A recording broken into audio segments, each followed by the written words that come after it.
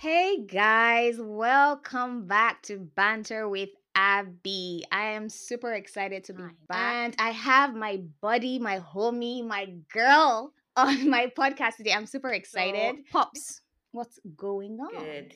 Hey, Happy to you're be here. here. We make so many big promises to each other. no?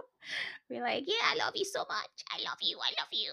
But You see, that's because you fall in love in an unconditional state. That just buttresses you fall in love in an unconditional state, and you make these promises without realizing, oh, you actually have expectations, from this person. Girl, You're I not. don't disagree with you. I disagree with you, girl. I disagree with you. So that tells me God loves us, but sometimes He's big mad. He's mad at us sometimes. And it's okay. It's okay to be mad, and that's a condition. You get it. It's expected to go and sin no more.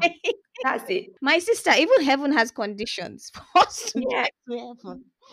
Yeah, and to be honest, if I had a partner that loved me unconditionally, I would trample on him. I think you can't just say, I would love the person. If my partner is my best friend, you love the person unconditionally. No. I used to be a lover girl for a while. Then I graduated from the class. I graduated from the heartbreak class with my Oh, certificate, and I said, henceforth, I'm gonna be a bad bitch. Okay, I'm gonna try my best to just be wicked because so now, would you still then agree with me that you can fall in love unconditionally in the beginning? not anymore. Not with all the age on my head. yeah, I'm sorry.